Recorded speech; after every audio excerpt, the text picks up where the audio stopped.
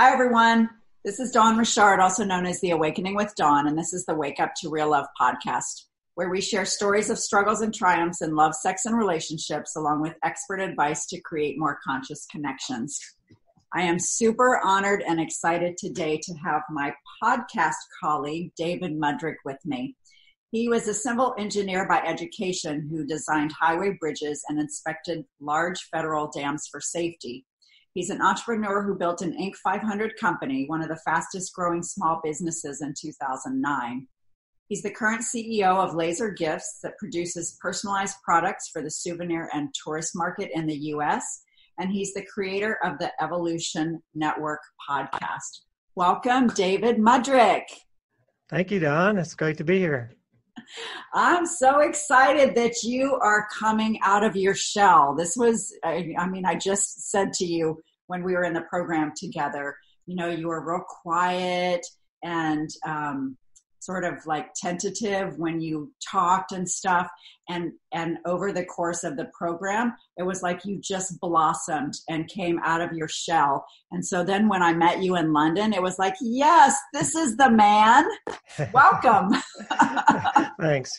Yeah, it was in there somewhere. It took a while to get it out. So why do you think that you had that fear before?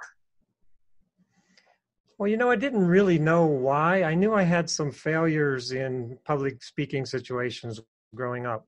Uh-huh. So I ran for class president in high school and bombed the speech, kind of messed it up. And I did the same, by the way. Oh, did you? Yeah. And then I guess I had two or three more, like when I wasn't prepared, I had to give a last minute talk at a dam safety conference. My boss couldn't do it. And he said, okay, you go do this, and it's like 100 foreign engineers, like big shots from around the world. And I'm like, this is like awful.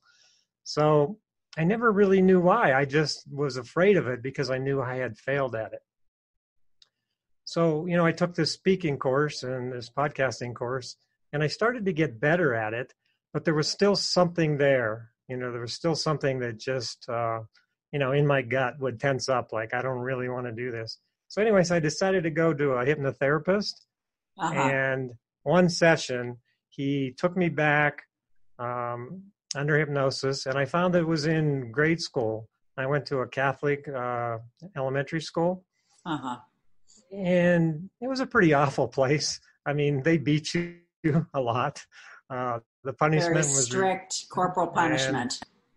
Yeah, very bad. I mean, paddled in front of the class, standing in the hall with a pile of books with your arms stretched out.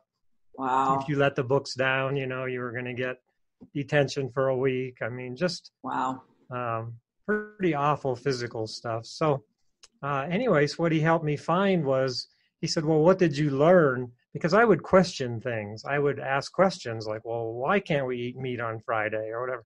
That was a bad thing to ask, right? Because they would just come back with a roller and crack your knuckles with it.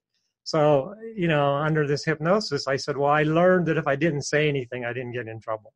Uh-huh. It was like, bingo, that's where it came from. So he took me through a little routine to go back and kind of face those situations. And I mean, it was kind of miraculous. As soon as I came out of the hypnosis, he said, how do you feel? And I said, I feel like I want to go do a podcast. I want to talk to people. I feel free. Yeah. It's still kind of hard for me to believe, even though I've done a lot of studying on the subconscious and I understand how it works and how things get in there. It is pretty hard for me to believe that something from, second grade can be a limiting factor your whole life. But well, I think it's those messages that we hear, from our external sources, like kids, when they show up, they cry when they're upset, they yell when they're mad, they laugh when they're happy. I mean, they have this pure freedom of expression. But, as we grow up, we're silenced, like children are to be seen and not heard. I mean, I remember that's an old message, like from my parents' generation. And, and in school, you need to be quiet. You need to sit in your seat. You have all these like rules and regulations that your natural affinity is not to do those things. It's just to be free and to be who you are. And so I think it's really challenging, when you hear these messages. And I guess I would ask you, was this a message that you heard in your family as well? No, I think it was more from school. I mean, other than what you said, I mean, I think, what kids aren't told, be quiet, shut up, adults are trying to have a conversation, I mean, so I think that general kinds of feedback, but no, nothing. No, my parents were pretty open as far as anything, really. I think it was the school. But you spend most of your time there, right? Right. I mean, all day long. So I think it had a big influence. And what about, do you have siblings? Yeah, I have one brother, 3 years younger. And how was the communication in your family? Not that great. I think we just never really talked about things very openly, very honest. So yeah, it was okay, but I mean, looking back, it wasn't. I think the church ruled a lot of stuff and a lot of the thinking with my mom and my grandmother. We're both very religious, and so I think you didn't question a lot of stuff. You didn't. They weren't open to new ideas. It's really fascinating because my family, I mean, we were involved in a Catholic community, but it was more, I don't know, are you familiar with the Encounter movement, like Marriage Encounter and High School Encounter? No, not really. With that? I think it was basically with Franciscan priests that were sort of more laid back and open because we lived in Southern California. And so that was all about open communication and honesty and authenticity. And so I got completely different messages about being able to sort of speak my truth, even if it was kind of scary. Yeah, no, that's way different than my experience. So, but yeah, I guess it's a local thing. Depends on the church and how they interpret whatever their teachings are. And so how did that impact your relationship with your wife?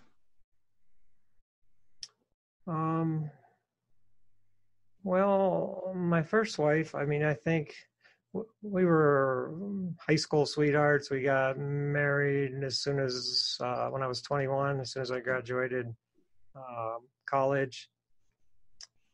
I don't know. We kind of grew up together. I mean, I was never really on my own, which looking back, I think was not a good thing. So I never really kind of knew who I was. It was just us together.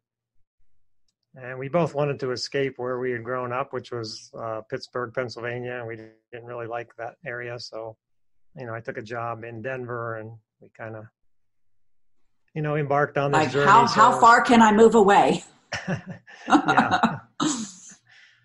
I really wasn't trying to get away from my family as much as I was just, I don't know, Pittsburgh is a dismal place and it's cloudy all the time. And, this is back I graduated in 78 from University of Pittsburgh, and it was still the steel industry, and, it was kind of a dark, dirty kind of a city. And it was just nice to get out of there and go to somewhere where it was sunny.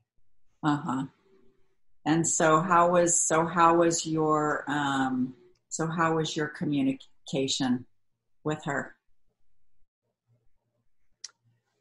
Well, it's interesting. I think I was an introvert in high school, and obviously being an engineer in college, pretty much introverted.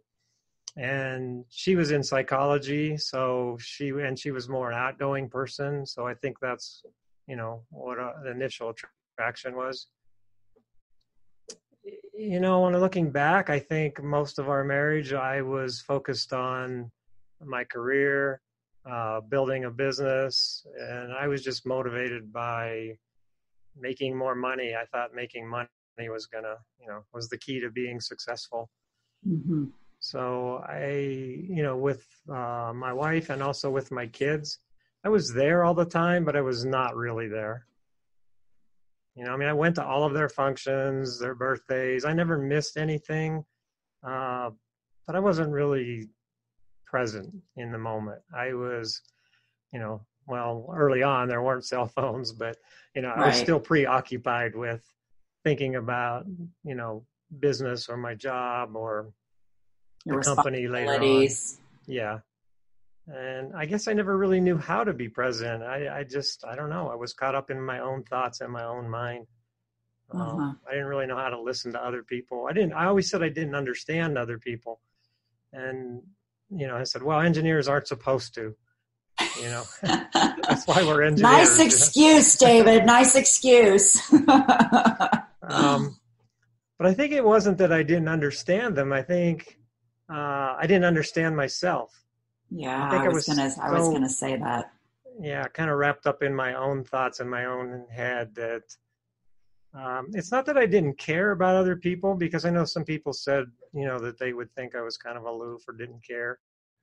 I just wasn't able to care because I couldn't get out of my own head and my own problems and my own fears. So it was like I couldn't take on somebody else's things. I already had my own. So, right. Which in a way, I think is healthy and important, that you are concerned about your own internal well-being. But if you're struggling with that, it's hard to if you're having a hard time managing your own emotional welfare, it's hard to figure out how to help somebody manage theirs.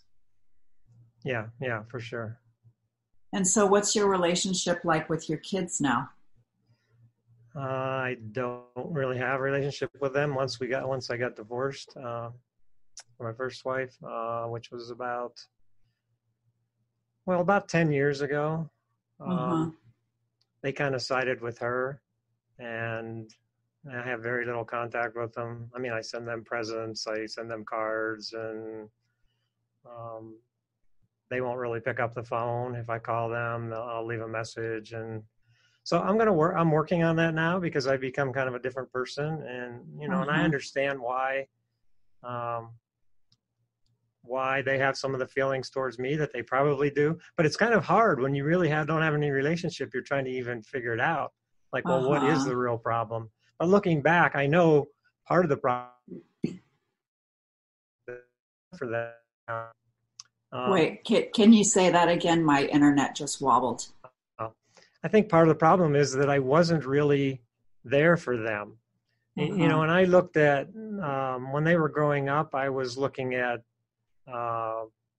what could they become? I was all about education, learning more. I would spend any amount of money to have them take classes or to learn something.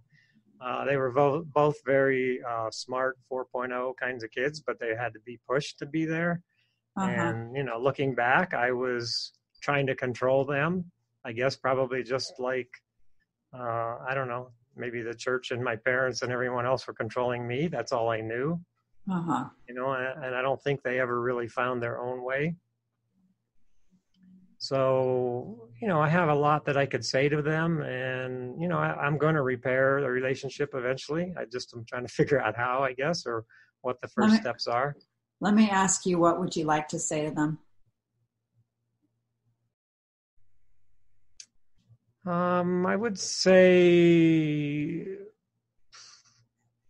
that I'm sorry, but that I think I did the best I could at the time. And if I had it to do over again, that I wouldn't have the same kind of relationship at all with them when they were growing up. How would you change it? I would help them find themselves, as opposed to me trying to guide them to be who I thought they should be. So I didn't have evil intentions. I didn't know any better. Right. I mean, I think as a parent, you want what's best for your kids. And so you do have to sort of channel them. But I think that comes back to you not really understanding yourself and not being present. And so how do you show your kids that that's important to you? Yeah, I wouldn't even have known how at the time. It wouldn't have made any sense to me. Uh-huh. All I knew is the way I was raised, and being an engineer is like everything's very structured, very logical. Right. That's kind of all I knew. Have you tried to write them a letter? I have a few years ago with really no response, but now I'm going to make a video. So I'm going to do a podcast to them. Good. And then, I know they'll watch it. So each one of them. So I guess I've been putting it off.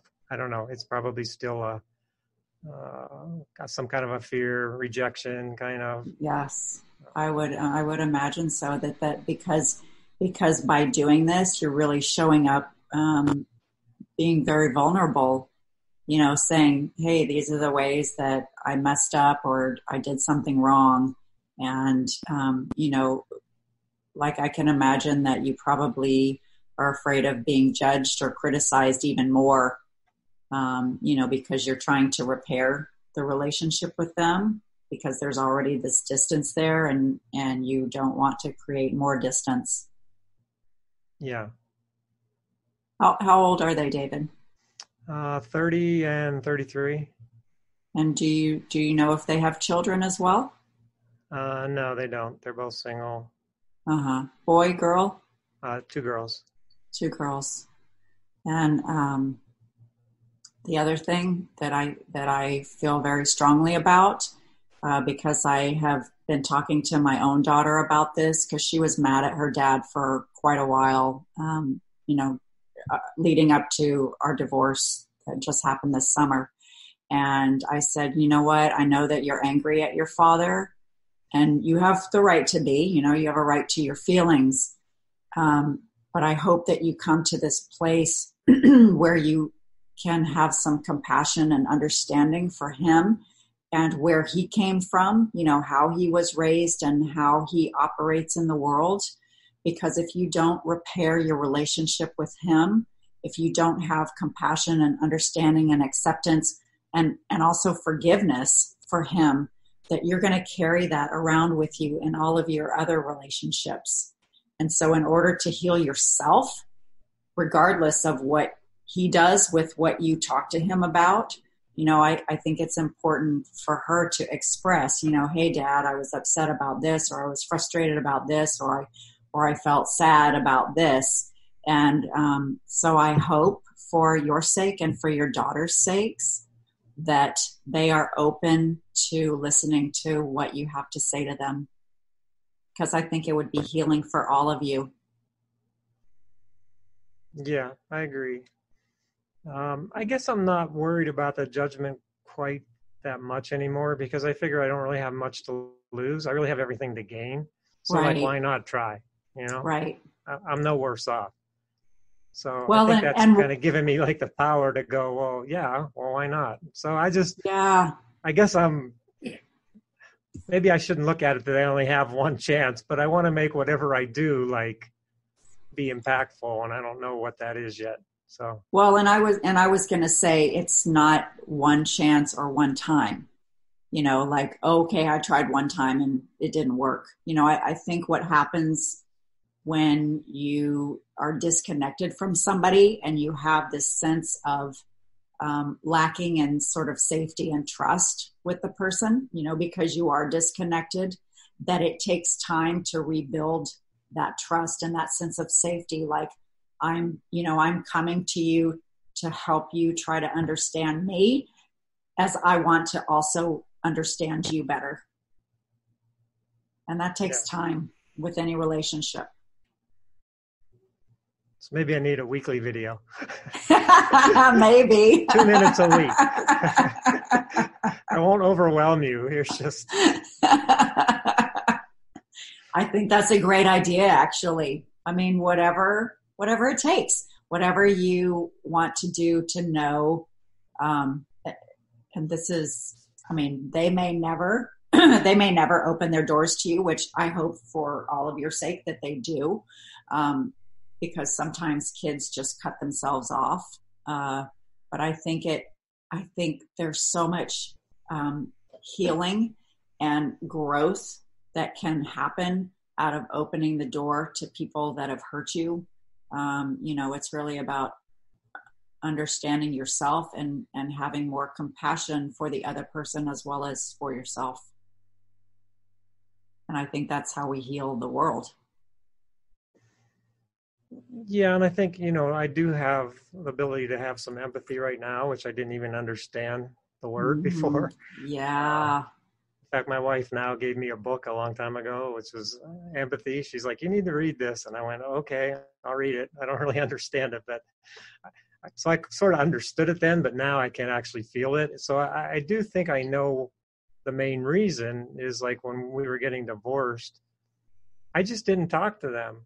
I was avoiding it because I was like everything. I was afraid to talk to anyone. It wasn't just them. I didn't talk about personal things, sensitive things. Those are like internal things you kept to yourself. Right. So, yeah, I mean, looking back, I think it would have been somewhat easy to just say, okay, well, what do you think about this? And what are you going through? And look, I didn't have any of those conversations. Like I had no conversations. Mm-hmm. So, well, hopefully we learn from mistakes in the past, and you know, I wouldn't be that way again with anyone, but but that's part of your own evolution.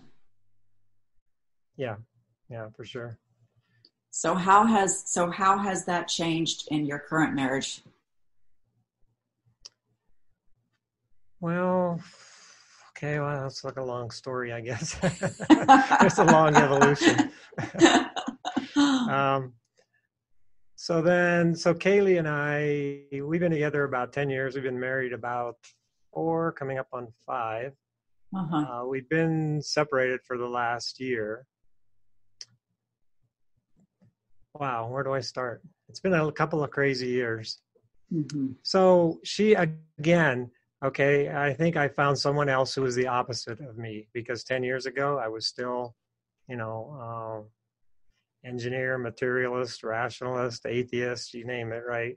And she was,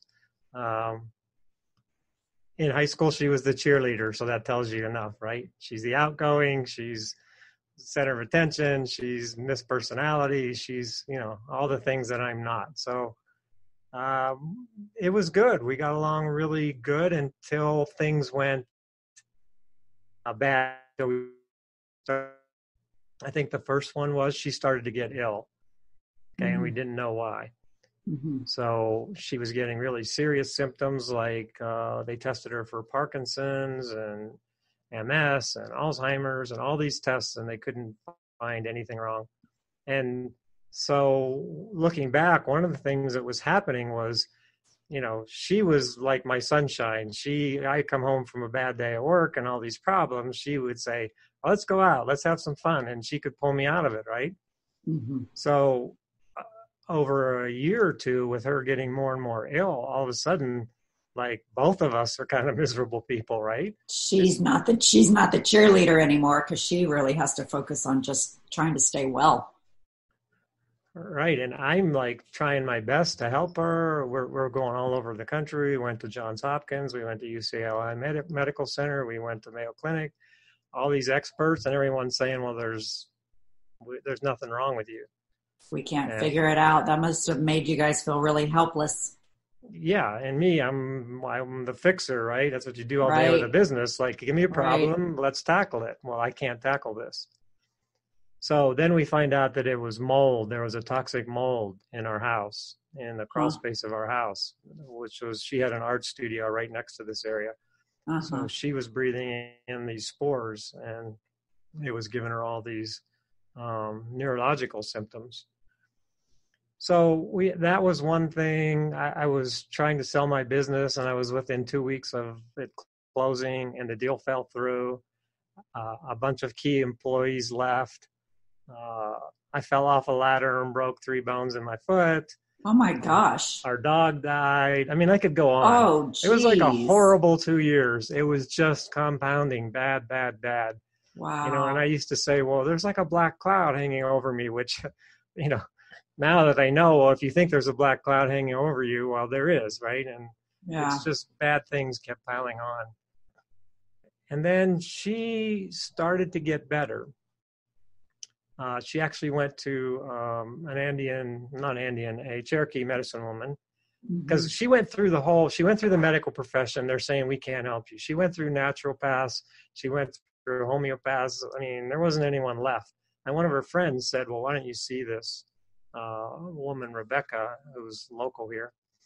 And she helped her, kind of change her life into thinking that she had some power to get better. Wow. And that she wasn't going to die. And Kaylee didn't tell me this at the time, but she was ready to commit suicide. Wow. He shows me where, like, driving down this big hill on the interstate, where she was going to drive her car off the road, because she was so distraught. Like, well, what do I do? Everyone's saying there's nothing wrong with me, but I think I'm dying. She felt really hopeless. So I think originally it was a physical thing, and it was the mold. But I think at some point later, it became somewhat psychological, kind of mixed in with like this hopelessness where, if you think you're going to die, then you are. And anyways, this woman helped her kind of turn herself around. And she started improving and being more optimistic. Well, now I'm a wreck. Okay. And she's like, well, I don't really want to be with you. And I was like, I don't want to be with me either. Like, I don't know how I got to this point, but, I was never the most happy, optimistic person, but now I'm like depressed and miserable, and I wanted to commit suicide. So she was in the process of leaving, and I said, well, what do you think I should do? And she's like, I think you should go see this same woman. And I'm like, okay, I don't know. I'm not going to believe in this. It's a Cherokee medicine woman. I'm an engineer, right? There's no proof this stuff works. Where's the science? Yeah. So at that point, I was like, okay, well, I don't have anything to lose, so I'll go.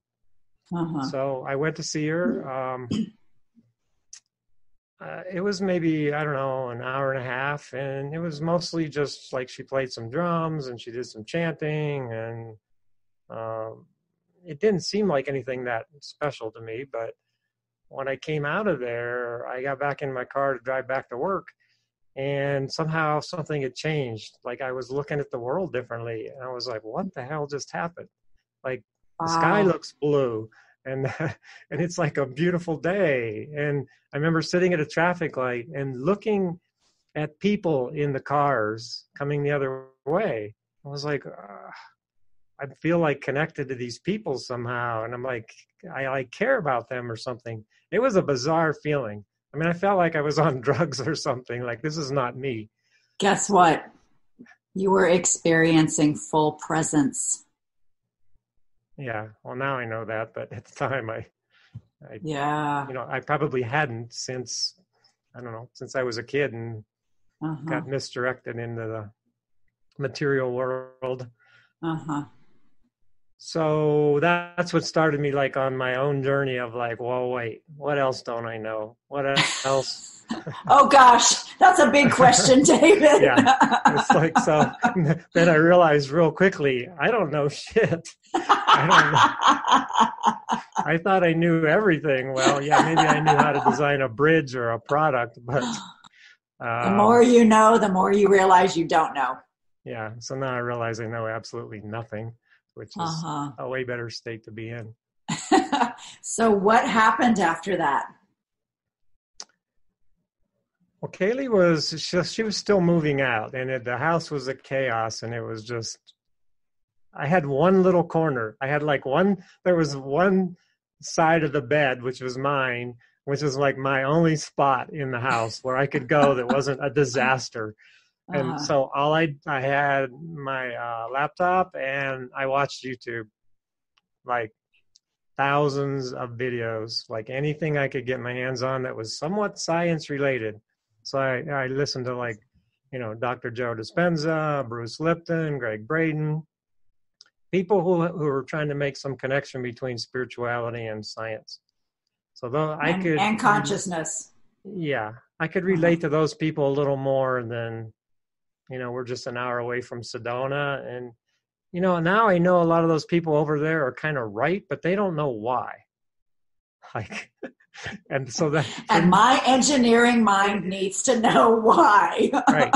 So I can listen to them now and I can say, well, because you have this experience and it works that way, I'm okay with it. But at first, to get me into it, I had to see the science connections. And that's why I like people like Dr. Joe, who would hook electrodes up to people when they were meditating, look at their brain waves, and so that kind of stuff. Then I was going, okay, there is something here in meditation. So what happens? Can you tell us like the science behind meditation and spirituality and consciousness?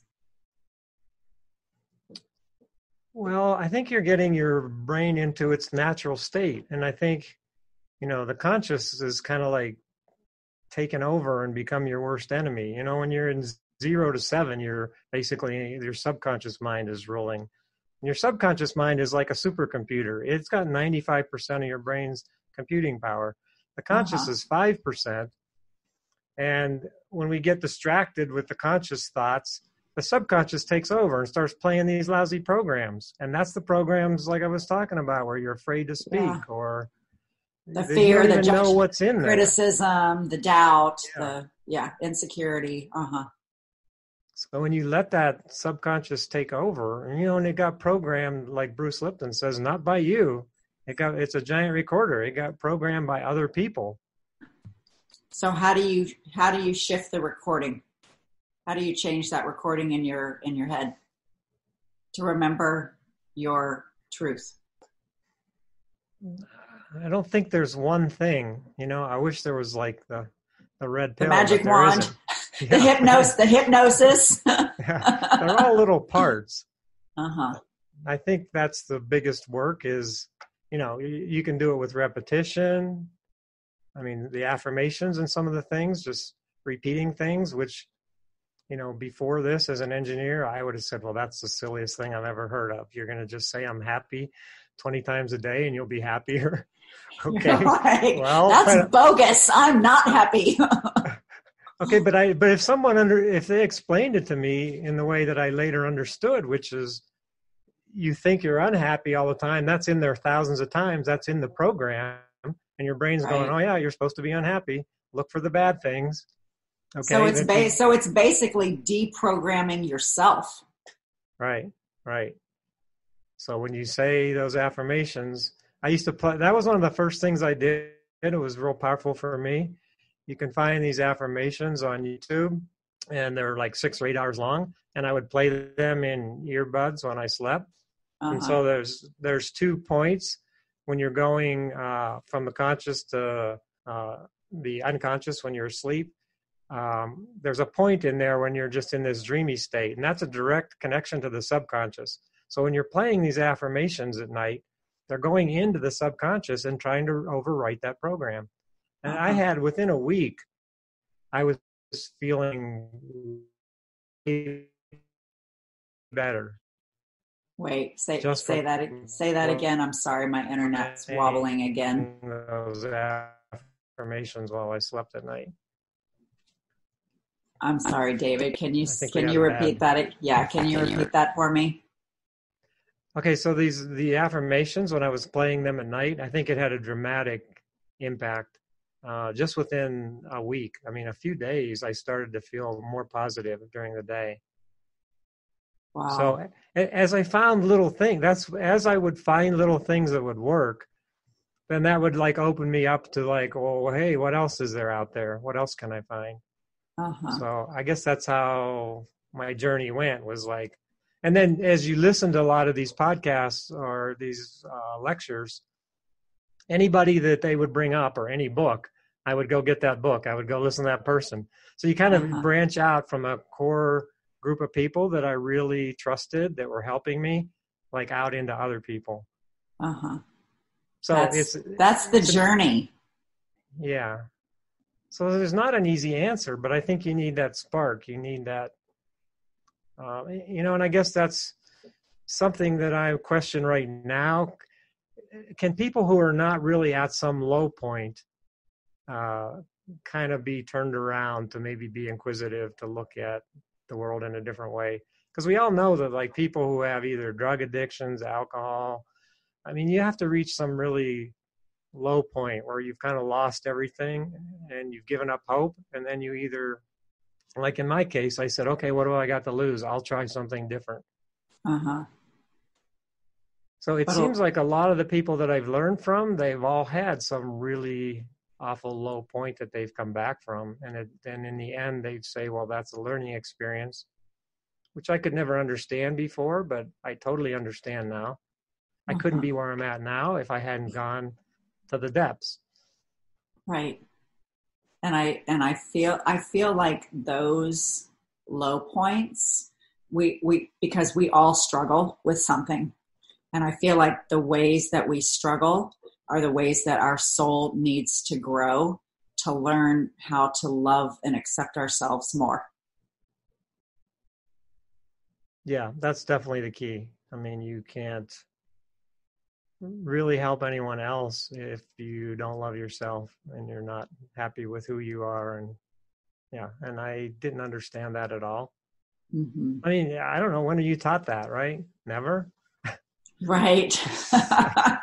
A lot of people aren't. I mean, a lot of people aren't taught that because they're just either their family of origin has so many issues that they've never dealt with, and then you pass it along.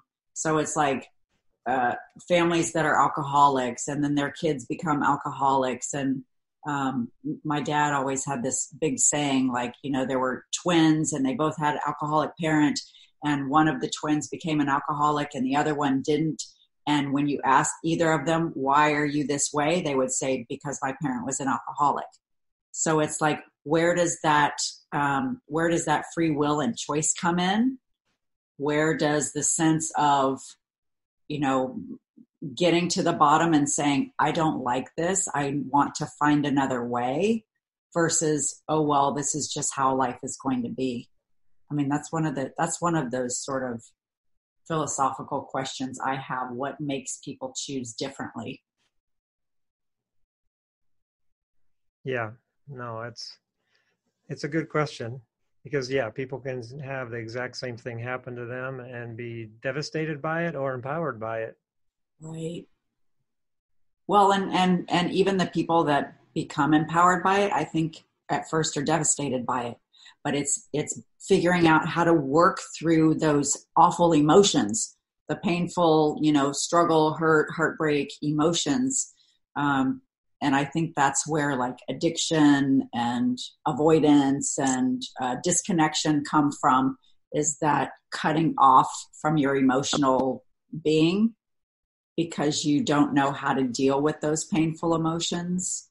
But I think that that's really important that all of us recognize, which is one of the reasons why I'm doing this podcast, is to normalize. We all struggle. We all feel heartache. We all go to the depths of our soul saying, this is awful and I don't know what to do about it. This is really hard for me to handle.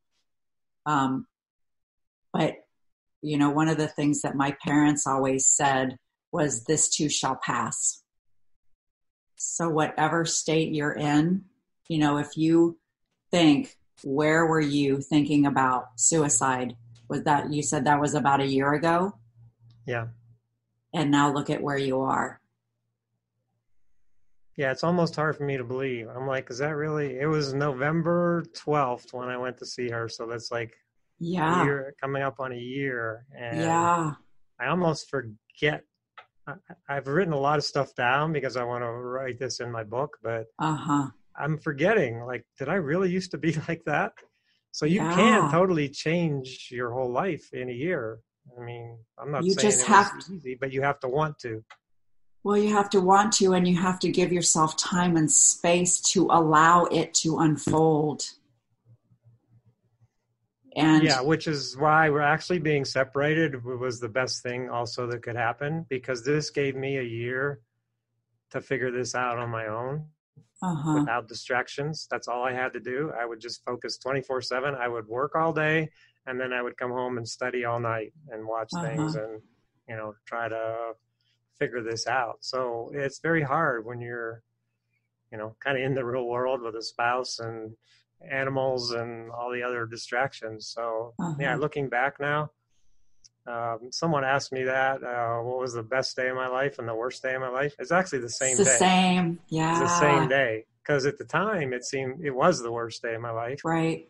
And then looking back, that's the best thing that ever happened to me. So Yeah. It's really incredible what a gift that you chose to open yourself up to different possibilities. Especially coming from your engineer, linear, logical mind. You're like, this sounds crazy and I don't believe in it, but what do I have to lose? yeah, and actually I'm working on like an outline for a TED Talk that I want to do. And, a lot of people talk about becoming somebody different or becoming a different person or manifesting their future. To me, what it No, is it's going back to who you really were when you were 5 exactly. years old, when you were 3 years old, before society, your parents, your friends, before all these people had these influences on you that mostly limited you. Yes. I mean, as a kid, if you ask any 5-year-old what they want to be, they want to be the president, they want to be an astronaut, Superman. they could be anything, right? They have no limits on them. They have Yeah. huge creativity, imagination, give them a Yes. cardboard box and it's a castle. And Right. so that's who we really are. So Yes. I think it's all about getting back to who we used to be. Yeah. Who we are. I mean, that's why I talk about, remembering your truth. Who was I when I didn't have all of these, limiting messages or people trying to make me something I wasn't. You know, for instance, like what did you love to do when you were 5? Oh, go out in the woods and explore, I guess. That's what we did. We weren't allowed to be in the house, and there was no video games, and there was no Uh internet, huh. right? So it was like, get Uh out of the huh. house. So, okay, out to the woods, And explore so, the woods. what did you explore? What did you discover? What did you create? A whole world. We built forts and castles, and I mean, out of whatever we found in the woods, Uh huh. logs and bark and uh, nuts, and we would eat walnuts and things that we found in the woods. And Uh huh. so, yeah, it was a whole exciting world out there. Which And is it was just, probably why you wanted to build bridges. well, I actually wanted to be an astronomer. So, I mean, there's another point where I got misdirected. Really, I had seen a UFO when I was a kid, and Whoa, that just, really? yeah, like something. We were out in the yard at night in the summer, and um, it wasn't an asteroid or a meteorite. It was something like a glowing orb object that went like from horizon to horizon, like in just a few seconds at some tremendous speed. And so that's what got me interested in UFOs. I read Project Blue Book when I was in high school.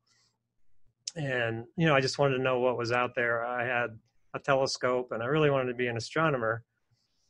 But when you get into high school and you take all the aptitude tests, of course, that's not on there as one of the occupations. And then when you say I that's what want to you want spot to, UFOs. when you say you want to be an astronomer, like the guidance counselors like talk you out of it. Oh, you're never going to get a job at that. It doesn't Right, pay. right. You're always going to be searching for research grants.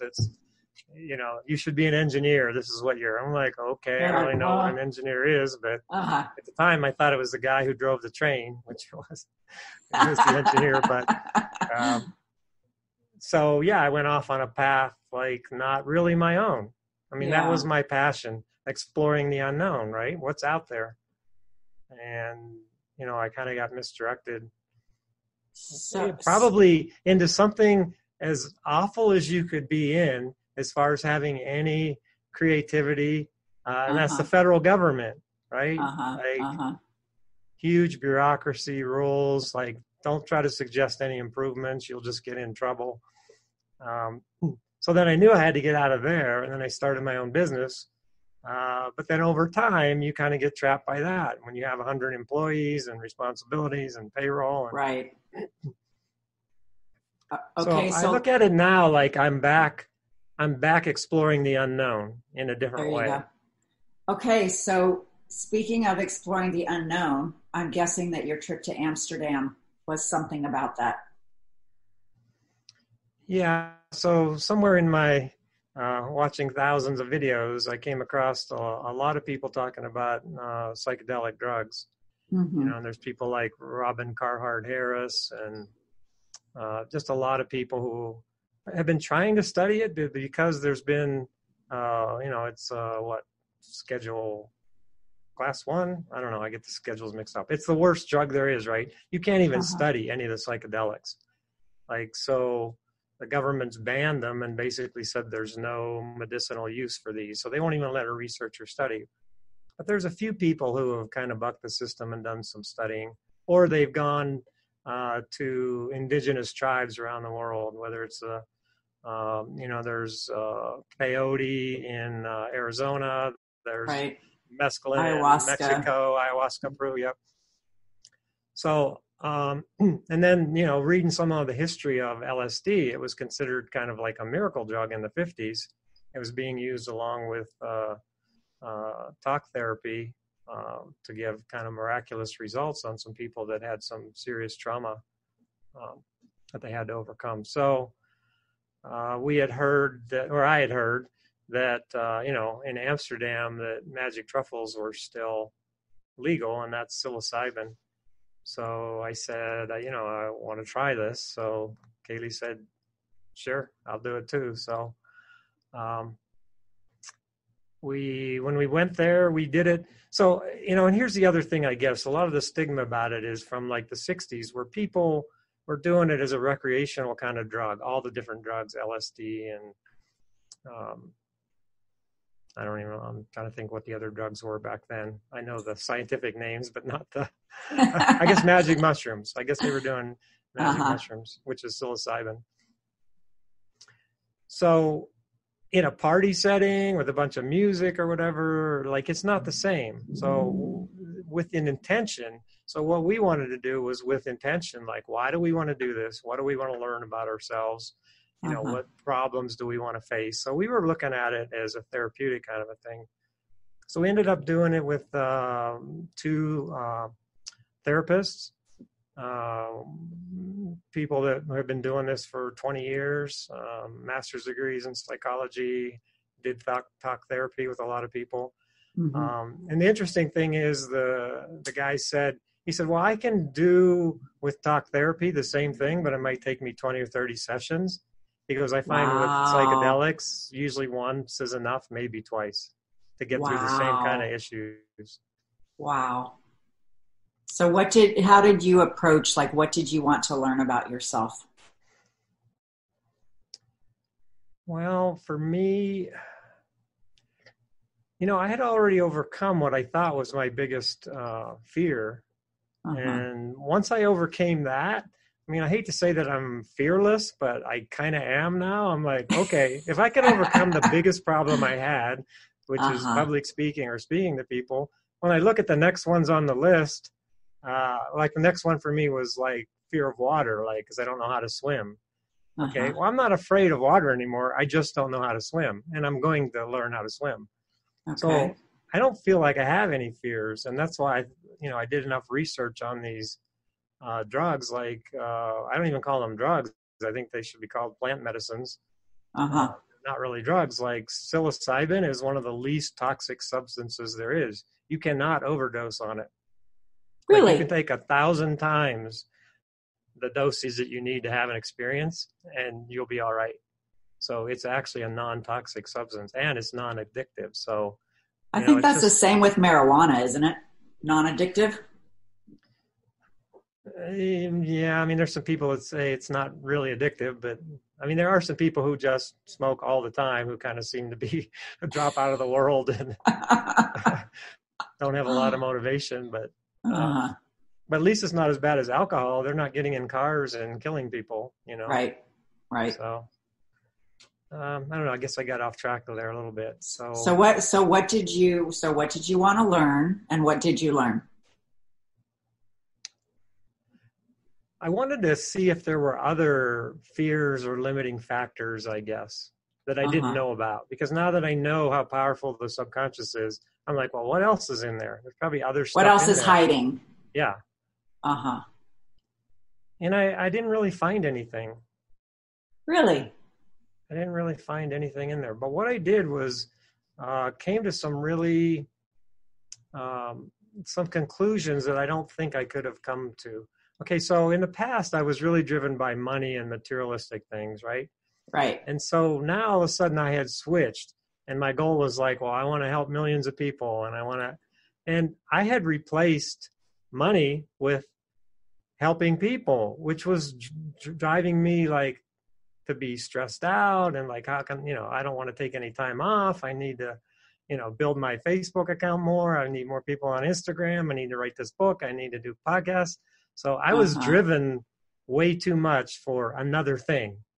Yes, it's a better cause, but, just talking with the therapist, this was in the first hour when the, medicines were just starting to work.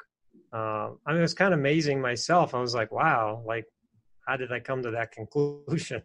Mm-hmm.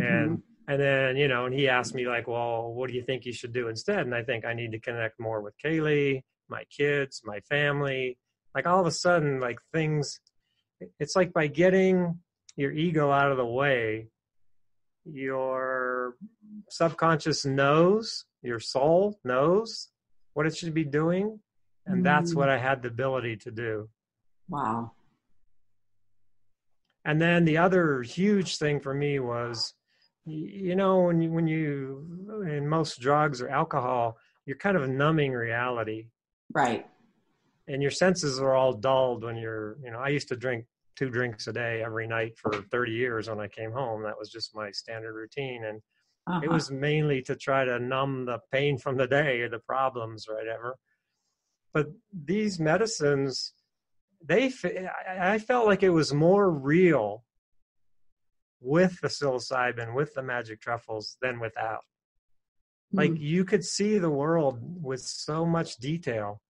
Like we probably were 6 or 7 hours. We didn't want it to end. Like they said, you can eat some food when you want it to end. We didn't want it to end. It was so magical. I kept saying that. I know where the word came from. I don't know another word, but this is magical. And wherever anyone's attention went, like it was a huge windstorm outside, these huge 40, 50 mile an hour gusts of wind. And we both thought, I said, listen to that wind. I think I know when the next gust is coming. I can feel pressure in the room. And we both agreed that we could feel the pressure change in the room. And then we would hear the gust hit the house. So it was like being really super, like hyper aware of the changes and shifts in energy. Yeah. And, when you hear this, like, they always say like before tsunamis, the animals all get away, right? Right. It's the stupid humans that go out and go, oh, like what's going on here, and get killed by the waves.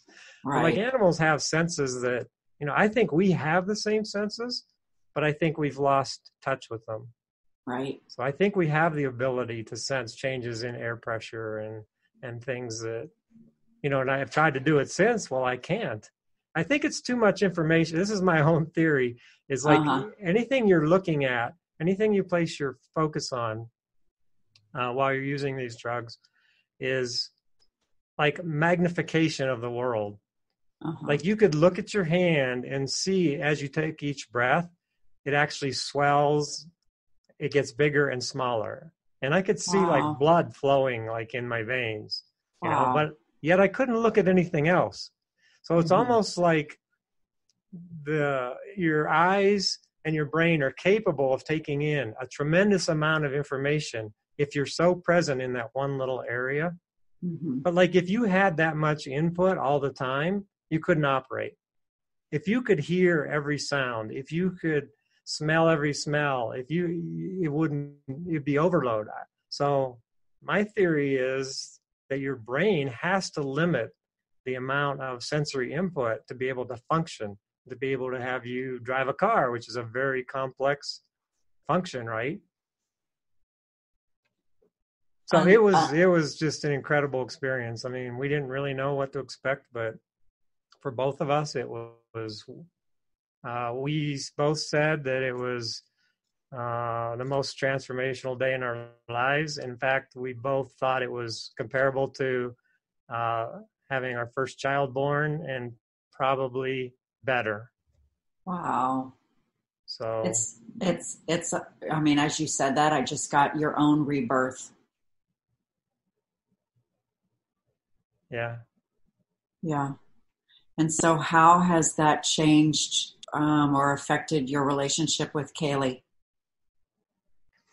Well, that was the second part of it. So we wanted to do kind of our own experience, like the first part, and then we wanted to be together. Uh-huh. And when we were just sitting together, just holding each other, we felt we were like one person,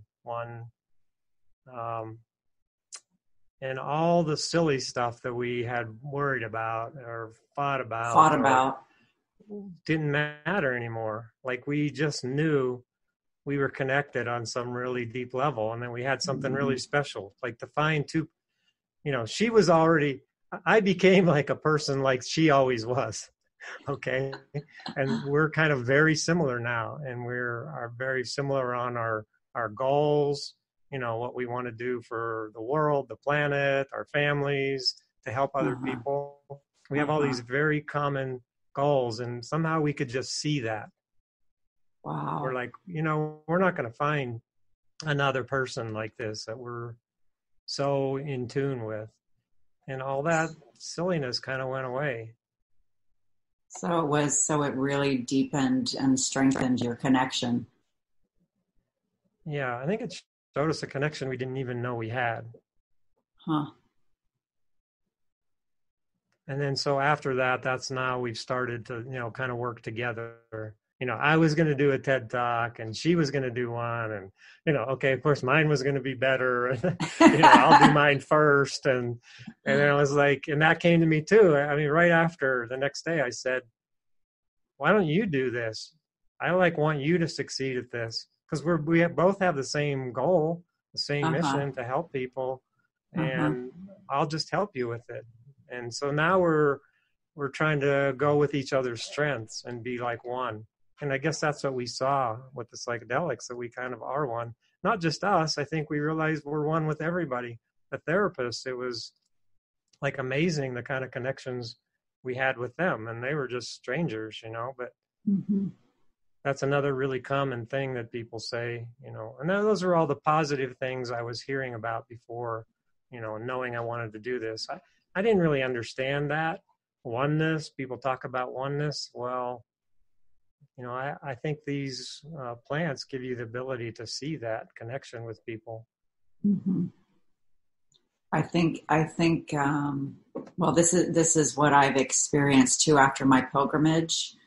I've had sort of a hard time kind of reintegrating into all the noise, that's around us constantly, and it's really causing me to come more within myself and try to just be more present, because I feel like all of us are fractals of the same picture.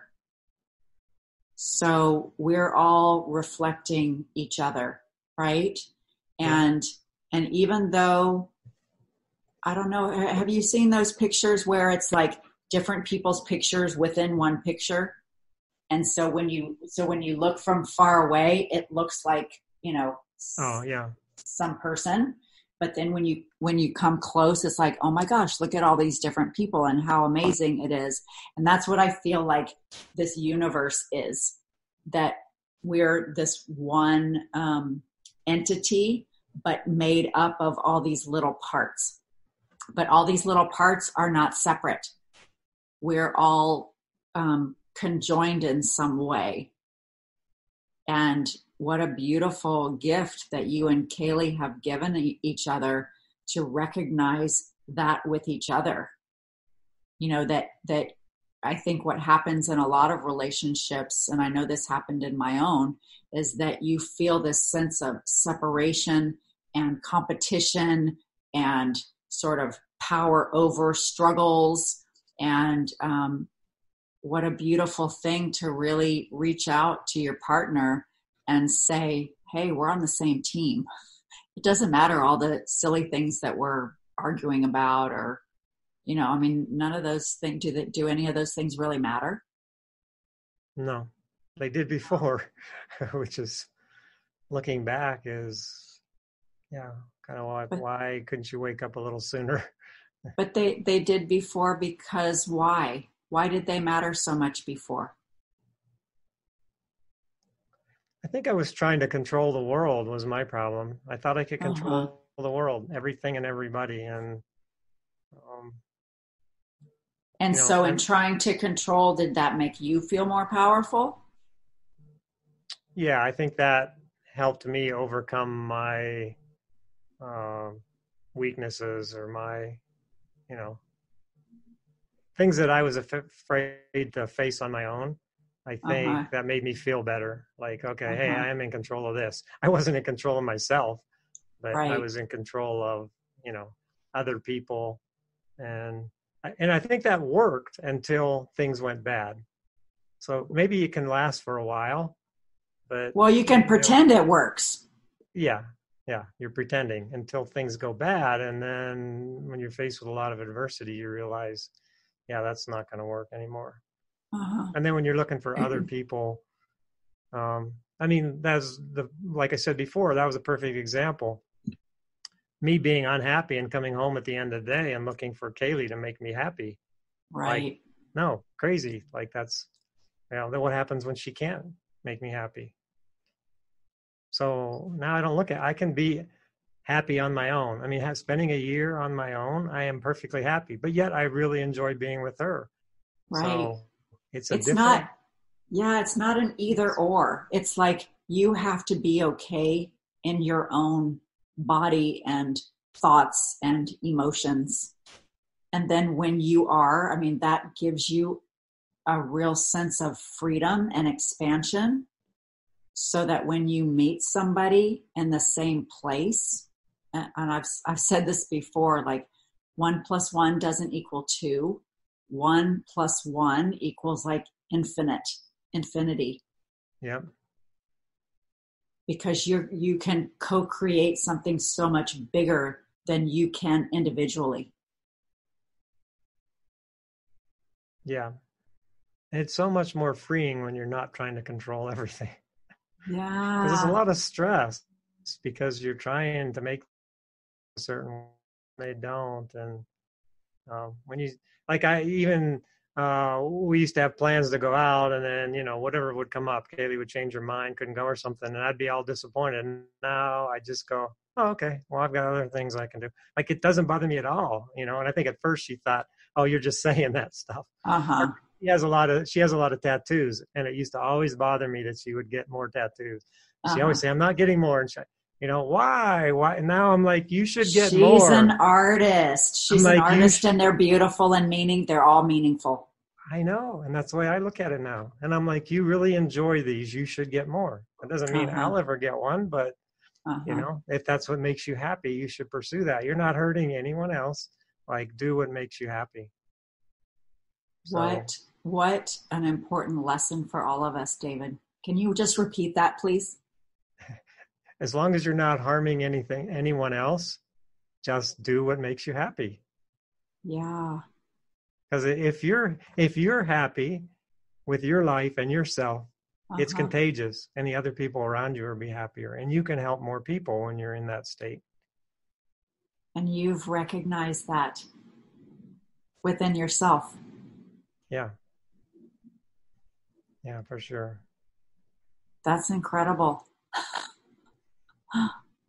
So what's really kind of unbelievable for me is like people that I've known for years too, and a lot of people that I work with, all of a sudden, like I have totally different relationships with them. They've Uh-huh. told me like problems they have. I've tried to help some of them with ideas that I've learned. And it's like, wow, there's like this whole, like you said before, everyone's struggling. It's just some people aren't willing to admit it. Uh-huh. But I think when you're authentic, and that's like a big word for me, that's one of my most Yeah. important values now. Yeah. So I just tell people what I believe is my truth. You know, what is the truth? That's hard to figure out sometimes, but at least the truth for yourself. Yeah. When you speak that way to other people, then they feel more comfortable opening up to you and telling you. I've had so many people tell me, I've never told anyone this. Right. Which is like a really good feeling, because now I feel like I really have some connection. Like it's a Yeah. person I've known for a long time, but I didn't really know them, Uh-huh. you know, and now I have this more meaningful relationship with them, Yeah. and we can help each other, Yeah. you know. I'm I not in think, competition. I don't want them to do bad. Like my competitors, I used to want to destroy my competitors. And now I've made up with like one of my biggest competitors that I actually sued many years ago, and it uh-huh. was awful. And I've kind of made up with them, and I've called them, and it's like, so it makes you feel so much better when you have all Yeah. this bad stuff hanging over you from the past. You Yeah. know, it's only hurting you when you have all these grudges and all these things from the past. So for me, that's a real healing process, to try to go back through everyone that I was upset with or angry with, and try to, even if I don't, I mean, they may not all be really good people that I want to have a relationship with, but I can still Right. forgive them and move Right. on and not have emotion, and still hope the best for them, because I know they're Right. struggling with whatever problems they've had. So, Right. And I think that part of connection, you know, when you show up authentically, because authenticity is actually my big word as well. That when you show up with all of the aspects of yourself, and I say not just the pretty parts that we tend to show to the world on Facebook and Instagram and all that kind of stuff, but when you show up authentically, you give permission for other people to do the same, to meet you in that same place where you can both share the good stuff and the bad stuff. You know, you can both share your struggles. You can feel compassion for each other. You can gain understanding and come to this place of, I love and accept myself right here and right now. Therefore, I can also extend to you the same. I love and accept you right here and right now. And yeah. that's what we all want. We all want to be loved and accepted. Well, I think one of the problems is that we have our governments like putting us into this destroy the other mentality instead of working together, right? I mean, the whole world is doing it. We're going to build weapons, and we have more weapons. You know, we can destroy you. I don't ascribe to that, David. I don't even watch it. I don't pay attention to it, because that's not where I want my energy. And that's what I think. The majority of people are. That's the bad thing. No, I think there are a lot of people like you and me that are coming saying, this is a new way of being.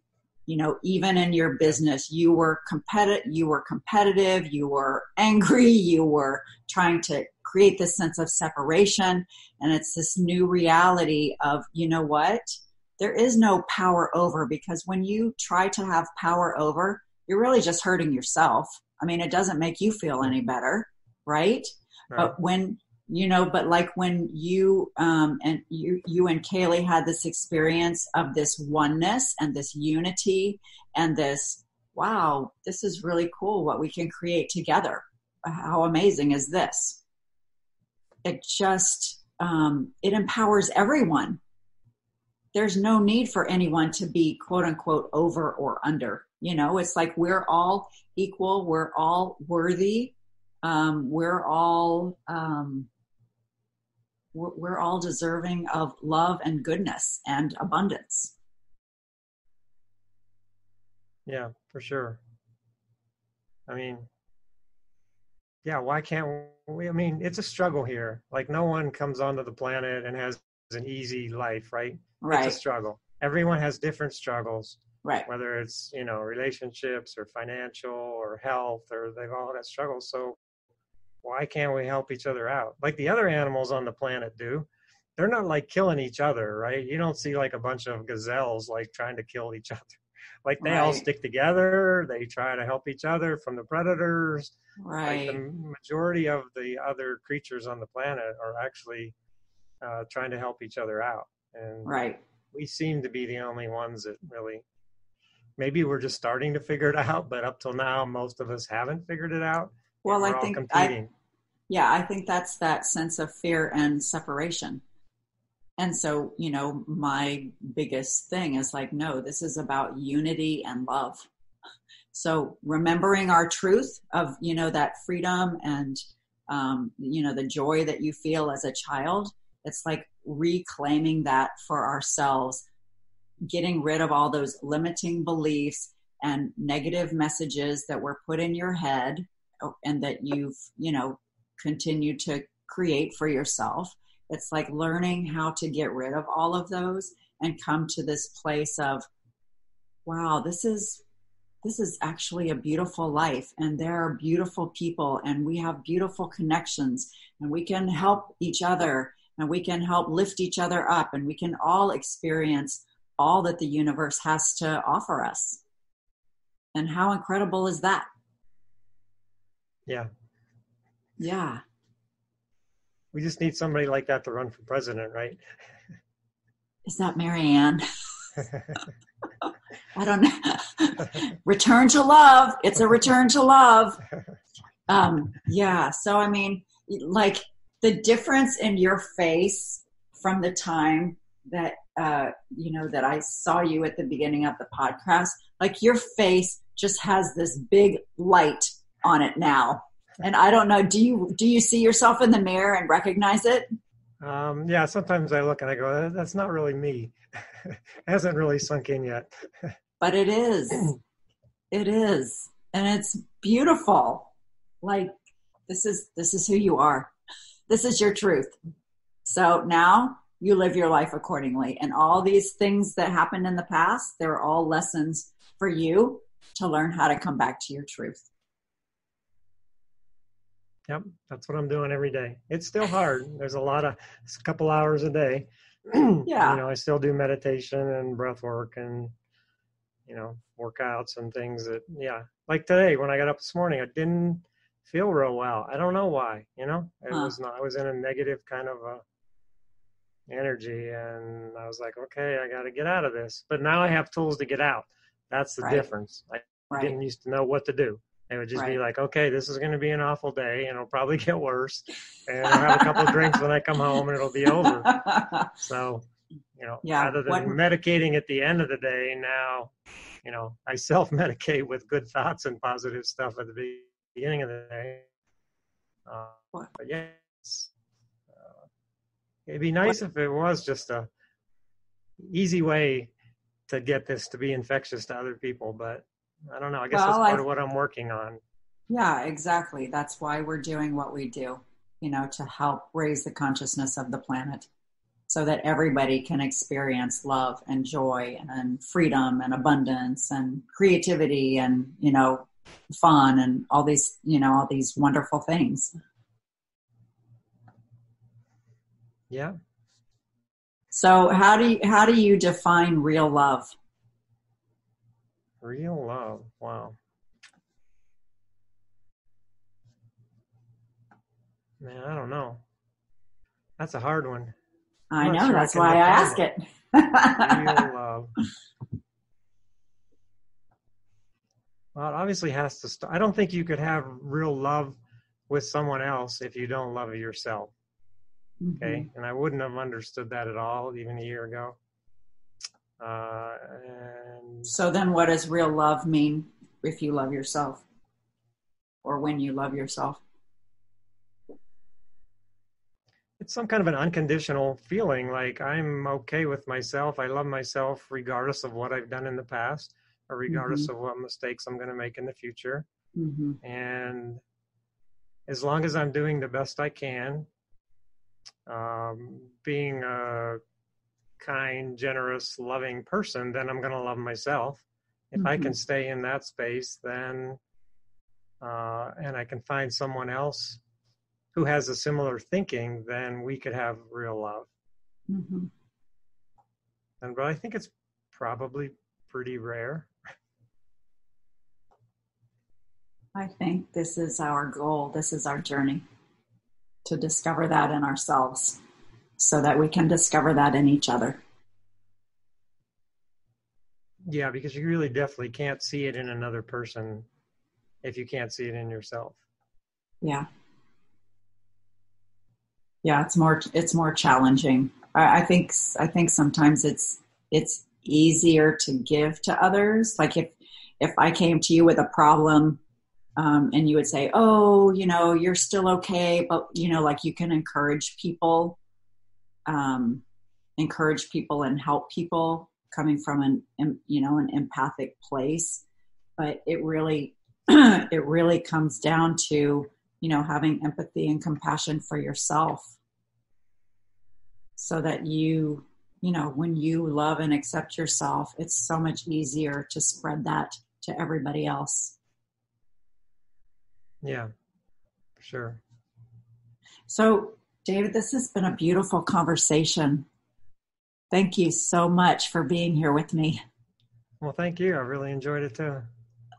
So how can people get a hold of you and find you? And because I know you're inspiring people all over the world.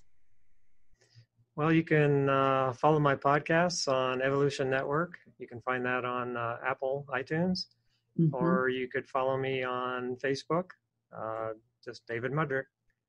Mm-hmm. And of course, I will put that in the show notes. And I know that people are going to gain so much from this conversation. And I hope that if you haven't already, listeners, please subscribe to the Wake Up to Real Love podcast and share with all of your friends, because we are trying to raise the consciousness of the planet and just spread more love in the world, so that everybody can come to this place of love and acceptance and, more expansion and connection and authenticity, that we have permission to show up as our true selves, and we're still okay. Right, David? Yep. So if anybody would like to work with me on finding more connection, expansion, authenticity in your own life, as well as overcoming heartbreak and heartache, struggle, I really try to help support people in their own healing journey. And you can find me on Facebook and Instagram at The Awakening with Dawn. Feel free to send me a message, and I'd be happy to help you find and create more real love in your life. And as all of my listeners unknowingly talk about, but it's the common thread, is that the most important relationship you'll ever have is the one you have with yourself. So it all starts with you. It all starts with creating your own happiness so that you can show up in the world and affect everybody else and create better relationships with yourself, with your partners, with your colleagues. It's like you're the little pebble, in the big thing of water, and it just ripples out. So it all starts with you. So thank you so much, David Mudrick, for being with me. It's been an honor, and I actually hope that you and Kaylee will come on together next time. Oh, for sure. We'll do that. And thank you, Dawn. I really appreciate all the work you're doing, and thank you for helping raise the consciousness of humanity. Thank you. So thank you, listeners. Always remember, wake up to more and more real love every day. Take care. We'll see you next time. Bye.